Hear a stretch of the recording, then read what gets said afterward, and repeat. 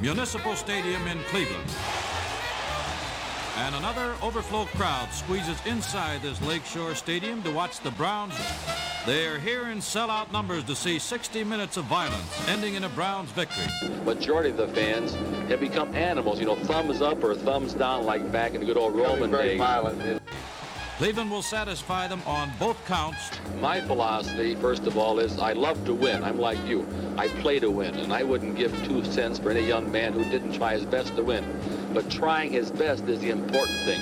I do not believe in this win at all costs philosophy. In other words, I do not believe in going out recruiting illegally, cheating, or that type of thing in order to win. Faint-hearted prepare to concede. The Browns battle back, led by Jim Brown, Superman in pad. We must play one game at a time, for only that game has real importance to us. We must prepare, execute, and win that one game. It's the only way. Hello there, it's your pal Al here, and welcome to the Brown and Orange Alchemical Report. For this very first episode, we are going to be looking back at the 2021 Browns season, specifically about the Chargers game that happened at the very beginning of the year. The reason that we're starting here instead of what has happened over the offseason is because I didn't want the first episodes to be about Deshaun Watson, Baker Mayfield, and the quarterback drama that has continued to plague Cleveland like some biblical curse that only occurred in ancient Egypt. This episode was actually recorded a while ago after the Super Bowl had been played, so if it does sound old because players are no longer on the team, situations have changed, it is because it is old. So please join me as we travel back in time just a few months to when this episode was recorded. The reason why we're starting with the Chargers game is because I honestly think it's one of the best games that happened last season. I think if it was a little bit more competitive during the second and third quarter, I think you're probably looking at the game of the year. But without that competitive unpredictableness, the game loses a little bit of the shine on its veneer, even though I think most media people will say that it's one of the best games of the year, regardless of those few quarters when it looked like the Browns were just going to stomp on the Chargers. Unfortunately for us, that didn't happen, but I still think there's a ton to learn from that game and what had occurred. The reason I think this game is so important is because it is a great mesh points between schematic changes that are going to occur within the next 5 years to possibly even a decade in the NFL, from a tough ground game by the Browns to the Vic Fangio quarters defense that Brandon Staley has made his calling card in the NFL. We also saw 2 teams that had been incredibly aggressive on fourth down and on punting and kicking situations during the year, basically ignore their special teams play for the most part. And I think that part of the game will be a window into the future as more teams start to model their approaches off of the Browns and Chargers when it is in those obvious kicking situations. Lastly, I think one of the most important parts of this game are the coaches themselves. Brandon Staley, for example, is the media darling of the NFL. Very rarely does anyone have anything bad to say about him, except for former coaches who have been forced out of the league or players who have had to retire early that question the analytics philosophy that he proposes. Instead, they'd rather rely on their gut, which has only landed them on ESPN, Fox Sports 1, and has essentially kicked them out of the league. And as for Stefanski, we in Cleveland know exactly how special he is, and while he's not the media darling that Brandon Staley is, it's mainly because he hasn't had the opportunities to give these thoughtful answers to strategic questions regarding the meta of the NFL. Instead, our beat reporters ask him about whatever player beefs that they're either observing or imagining every single week, regardless of who the players are, their importance, whether the player left a while ago, and everything in between. And what this does ultimately is just rob Stefanski of being this viral sensation, answering questions about, fourth down aggressiveness, the pass versus the run game, setting the tone, and, everything else you'll see on your Twitter feed come the season. Despite that, Stefanski still has tons of fans in the NFL media, whether it be Mina Kimes at ESPN or Robert Mays at The Athletic. Everyone in the media who speaks to Stefanski speaks of him very highly once they get on TV, podcasts, hell, even long-form journalism, which I thought was dead, but is still propagated by talented writers like Bill Barnwell. I think it's no secret that the two young coaches will be the future of the league for hopefully decades to come. Hopefully we've found our Mike Tomlin and Stefanski, and I wish nothing but the best for Brandon Staley, except for the 1 to maybe 2 times we'll have to play him year after year. I think that a lot of NFL teams will be modeling their organizations off of the Browns and the Chargers. You're already starting to see it in Minnesota with the Vikings and Kwesi Adolfo-Mensa, who was the Browns' assistant GM. Heck, you might even think of him as the day-to-day GM, as Andrew Berry had given Kwesi a lot of responsibilities with the team and being one of the real people in the front office to interact with the players on a daily basis. While we as fans may begrudge Pro Football Focus for their makeshift analytics, hopefully we do see the pendulum swing towards analytics within the future of the NFL. We've seen it happen a lot in the other two sports in America, baseball and basketball, and I think it'll be a good thing in football as well. Some of the advanced analytics, and I'm not talking about the Pro Football Focus grades, which are made up gobbledygook, have been extremely helpful for your average fan, and I'm talking about stats like expected points added, completion percentage over expected, rushing yards over expected, essentially any stats that help deepen the fans' understanding of the games while serving as conversation starters for most of us. During the off-season, I will be releasing a few episodes about some of these more advanced metrics and stats. But either way, it looks like the NFL is going to start leaning more and more onto these analytics.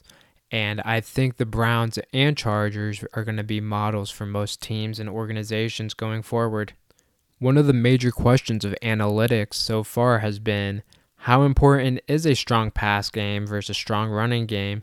And how do defenses mitigate these highly explosive offenses, either both in the running or the passing game, in the ever-changing NFL landscape? Many people in the analytics side of the game will state that defenses don't matter, that they are not sticky enough, that they are not indicative of future success, and that smart teams will just solely focus on their offense. And that discussion is exactly why the Browns and Chargers game is so important for us to look back at, because as you know, with the Chargers, they have Justin Herbert, who is a bona fide star. I mean, he is amazing. He pretty much single-handedly beat us. And while they have that explosive passing game, Brandon Staley is a defensive coach who, again, is widely known for his defensive prowess. And on the other hand, you have the Browns, who with Kevin Stefanski is an offensive team, but if we're being honest here, our defense, led by Myles Garrett, Denzel Ward, and so on and so forth, have basically led us to most victories in the last 3 seasons, with a ton of help from Kareem Hunt and the greatest running back in the NFL, and I don't give a damn what the stats say, except for rushing yards over expected, where this man leads, Nick Chubb, who, again, is basically our offense when times get tough. So this Browns-Chargers game was a very analytically yin-yang type of approach where both teams are committed to analytics, and how they get wins based in analytics are based in 2 different philosophies. On one hand, with the Browns, you have this very strong run game and a very strong defense. And while the analytic nerds out there will tweet, "You can't win NFL games by running the ball and holding onto the clock. This isn't, the 1950s, the 1960s, the 1970s, the 1980s, the 1990s, the 2000s. This is 2020, man. This is the time where we got to pass.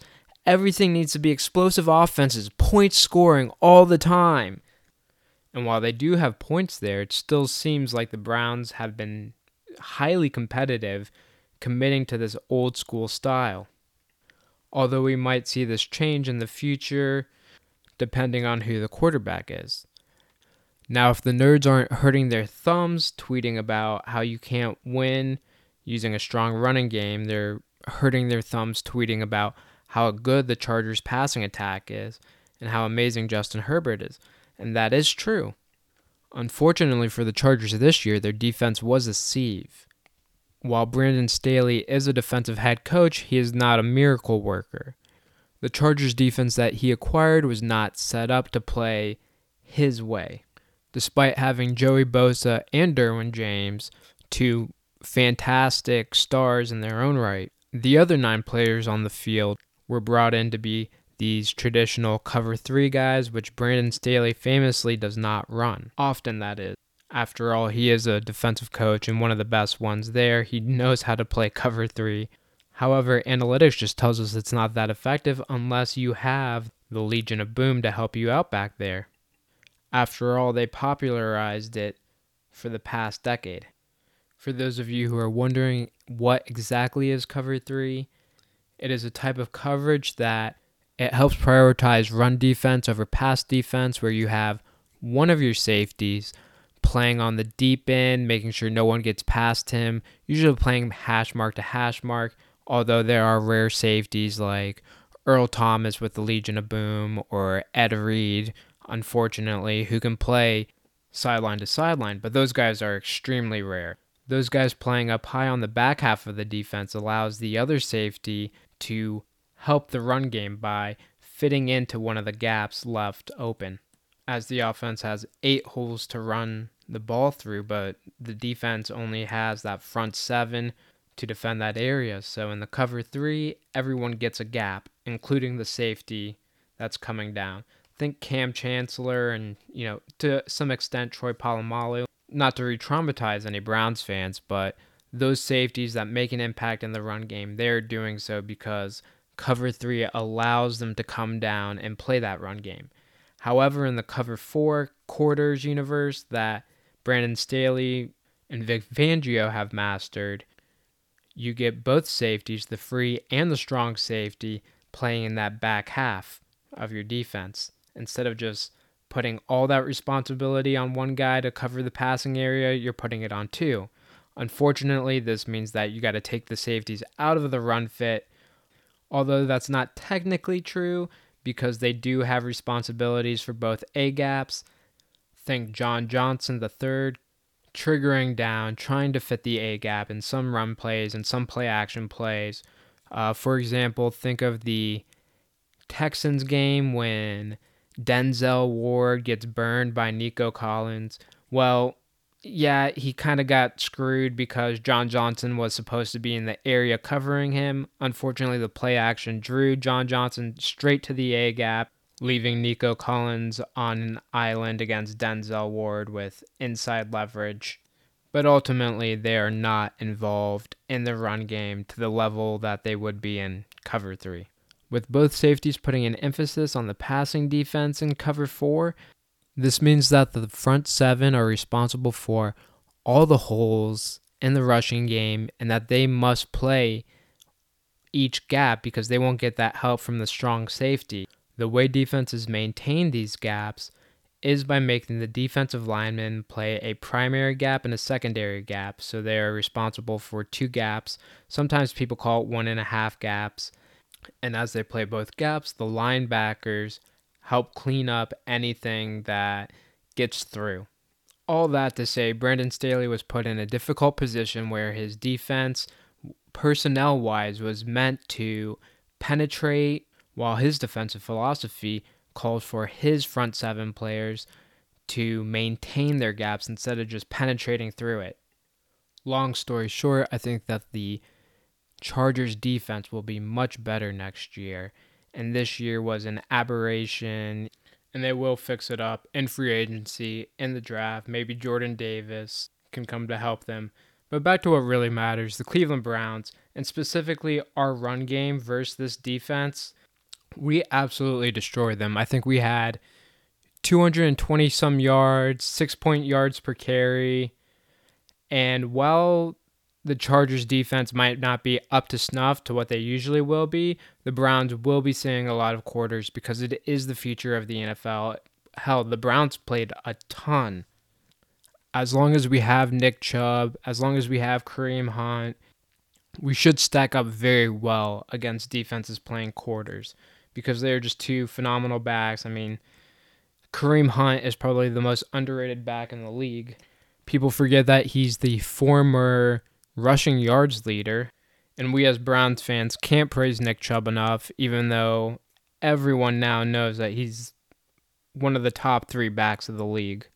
So as more teams move out of cover 3 into more quarters, 2 high shells defenses, Nick Chubb and Kareem Hunt's production should improve greatly over the next upcoming years.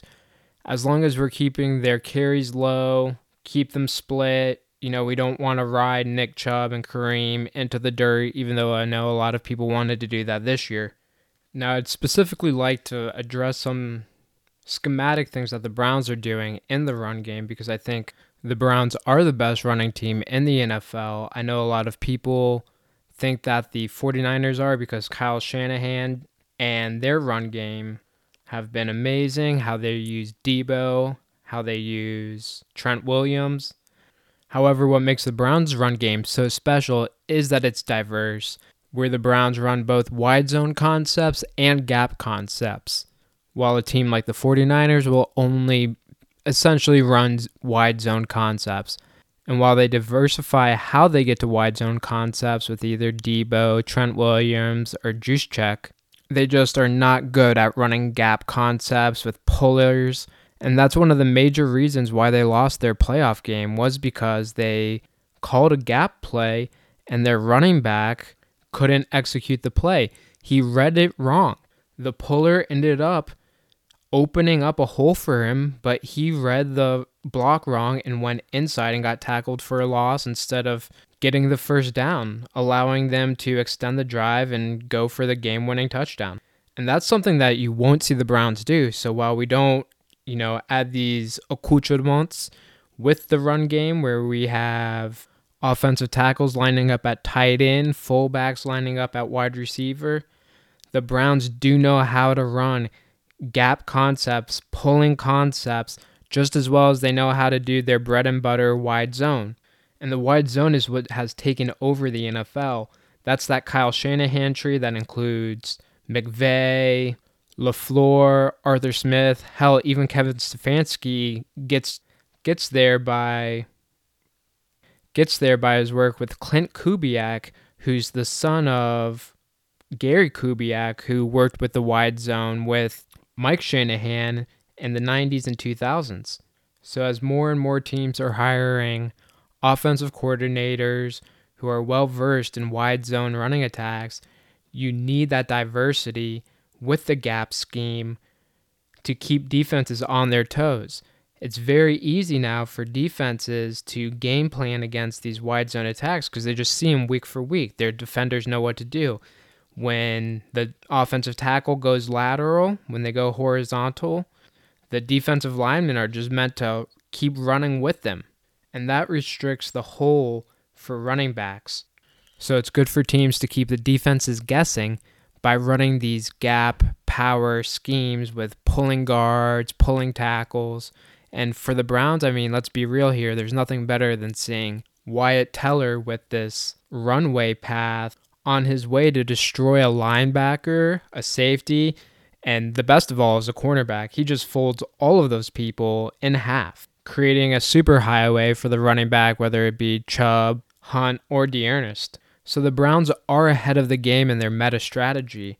Even though it may not seem that way because of the league's focus on the passing game, their run game is still highly advanced.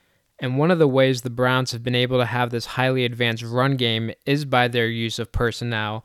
Instead of relying on 13 personnel, which is one running back, one tight end, and 3 wide receivers, we know that they love to use their tight ends, where they might only have one wide receiver and all 3 tight ends, but with those tight ends, you can get a lot of versatility in their running game and how they present looks, whether it's from lining up all 3 guys on the line or by using Harrison Bryant as their fullback and getting very distinct looks from defenses, basically tipping their hands so that they can defend the run. Now, I know a lot of people are not happy with the idea of playing 3 tight ends. However, it is best for the Browns and probably for most teams. As the league has gone through a passing phase, defenses have been forced to change how they play their base defense. Before, teams either used to play a 3-4 or a 4-3, but now everyone plays a nickel defense as their base defense. Everyone emphasizes that nickel cornerback over their third linebacker. I mean, look at what the Browns do with Troy Hill and Sione Takitaki. 20 years ago, Sione is probably a 3-down starter. Now he's very rarely to play more than 2 downs any given drive. And the Browns went out of their way to sign Troy Hill and draft Greg Newsome, on top of having Denzel Ward, one of the best cornerbacks in the NFL, and Greedy Williams, who has been oft injured but can play. And this is excluding the talks of safeties replacing linebackers, too. That's how much the NFL has changed. It used to be you couldn't think about football without thinking about linebackers. Thinking about my childhood, the first football players that come to mind are Brian Urlacher, Ray Lewis. Again, I don't mean to traumatize, but god damn have we been screwed when it comes to having generational talent within the division. And while Andre Davis and DeQuell Jackson have always been 2 of my favorite Browns players, that linebacker position and its importance in the defense has fallen off a cliff. While they used to be the heart and soul of one, they are now the outman looking in, as cornerbacks and safeties continue to replace them. And that's what makes the Browns going into 13 personnel with the 3 tight ends so effective in today's modern NFL game, because it forces defenses to trot out their linebackers that they stopped caring about because of the rise in safeties, corners, and what other positions. And NFL teams no longer have the body types to cover 3 tight ends in either the run game or the pass game. Just recently, a PFF employee looked at expected points added league-wide over personnel, and it came out that 21 personnel had a higher EPA per play than the more popular 11 personnel. And I think it's safe to assume that the same thing can be said about 13 personnel. The study was looking for more macro trends in the NFL. In fact, I believe the study was inspired by the Raiders and their uptick in 12 personnel with Darren Waller on the field. To once again recenter the Browns into the conversation, we can look at the Patriots game from earlier this year when the Browns got blown out by the Patriots, unfortunately. One of the many reasons the Browns had such troubles with the Patriots was because of their emphasis on 12 personnel that Bill Belichick made during the last offseason when he brought in Hunter Henry and Jonnu Smith. Bringing in those 2 tight ends allowed the Patriots to emphasize their run game and their play-action game while forcing the Browns to play Sione Takitaki and Mack Wilson Sr. on the field. And as we all know, we don't want either of those guys playing a significant amount of snaps for us. Instead, we'd rather have Greedy Williams or Troy Hill playing, as they are our best 11th and 12th defender, while Sione Takitaki is probably our 13th best or even lower than that, and Mack Wilson would be even lower than him. So something to look forward to in the next NFL season is more teams using tight ends to force linebackers onto the field and give them more advantageous looks in the run game and in the pass game. So while fans might have not been ecstatic to see that Njoku, Hooper, and Harrison Bryant were all on the field, it definitely made the most sense for the Browns offense, and that excludes the wide receiver problems that the Browns faced all season. And while Hooper will probably be gone by the end of next month, I still expect the Browns to use a heavy amount of 12 and 13 personnel in the 2022 season. That said, the formation is obviously not without faults. It is not nearly an explosive passing attack as 11 personnel, and hopefully the Browns fix the wide receiver problems so that we can create explosive offensive plays without relying on just a run game, which is never a great solution for explosive offense. That's your steady 4, 3, 5-yard carries that give lifeblood to a drive, but it doesn't create explosive offense like having 3 wide receivers on the field. The need for an explosive passing attack is the Browns' biggest off-season need, in my opinion, outside of maybe, some defensive line help. I'm not sure if Clowney will come back, if we'll be able to draft Jordan Davis and whatnot. However, for the offense to get fixed, it needs to become an explosive passing attack. It makes no sense for the Browns to focus an offense completely on short and intermediate games, especially with how strong our run game is. We need a passing attack that can complement that strong run game. And last year, our passing attack felt more like a carbon copy of the run game, where no matter what, we would get 5 yards a gain. And while that's not a bad thing, defenses, modern NFL defenses, are betting against an offense consecutively stringing together 10 to 15 play drives to get down the field and score. They'll take those games anytime because they just need to get lucky once or twice. The offense needs to get it right every single time. And those extended drives bring me to the last point in this Browns versus Chargers game. Special teams don't matter anymore. Your kickers, your punters, screw them. Kick them out. We are done with them. The NFL and football is no longer a game of territory. It's not every inch wins.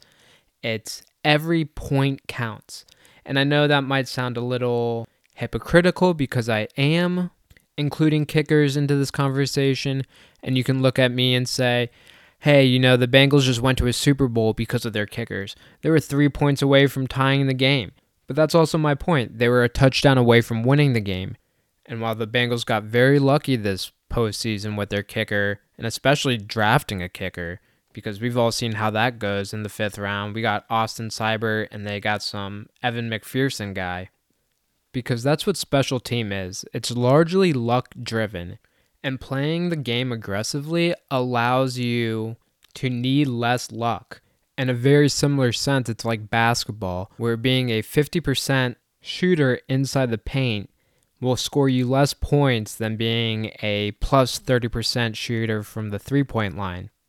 The same thing can be said in football, where if you get into your opposing territory and score a touchdown every other drive, you will actually get more points than scoring a field goal every possession. Unless you have a generational talent like Phil Dawson or Justin Tucker, there's really no reason to kick a field goal early on if you don't need it.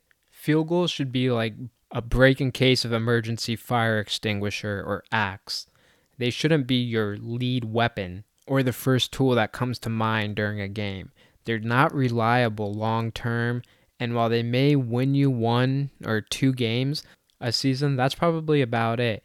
And that's not exactly something you want to dump your resources into. I know I've seen a lot of people advocating drafting a kicker, drafting a punter, but that really isn't necessary. I think the best thing for the Browns to do would be to sign a punter or kicker from one of the spring leagues. I can't remember if the XFL is playing this year. I believe the USFL is playing.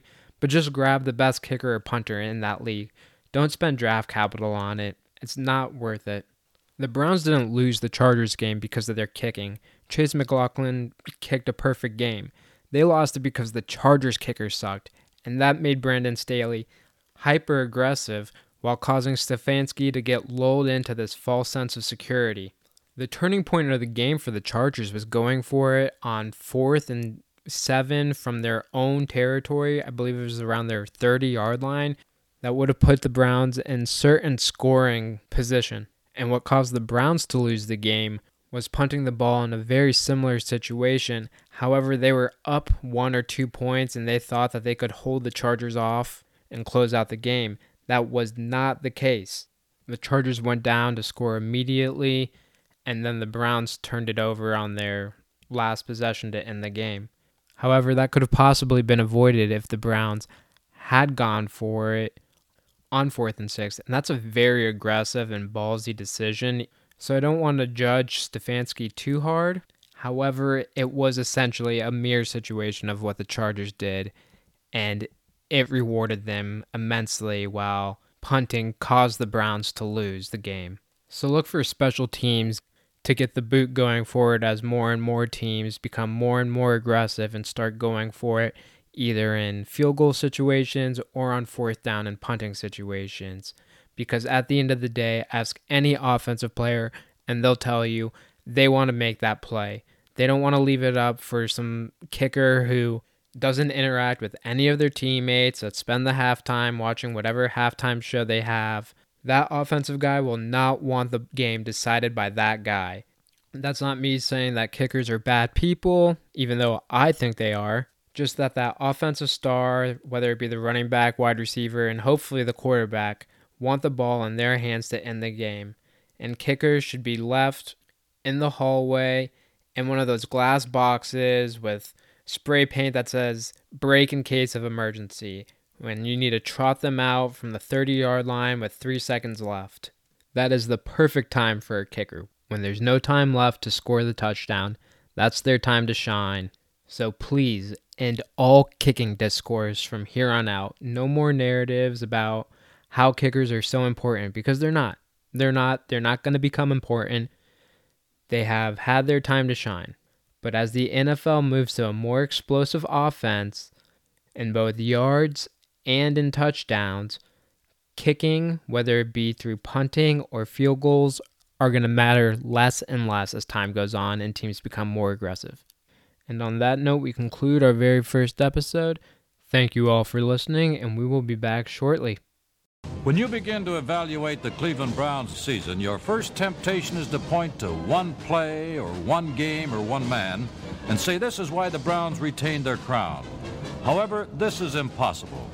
Their continued success was the result of many factors, starting with team desire and determination, the ability to capitalize on the big break, the ability to avoid making the big mistake. Who knows? Maybe you can stare too hard at something, huh? Drain out the virtue, suck out the living juice. You shoot the great places, the pretty people. All those girls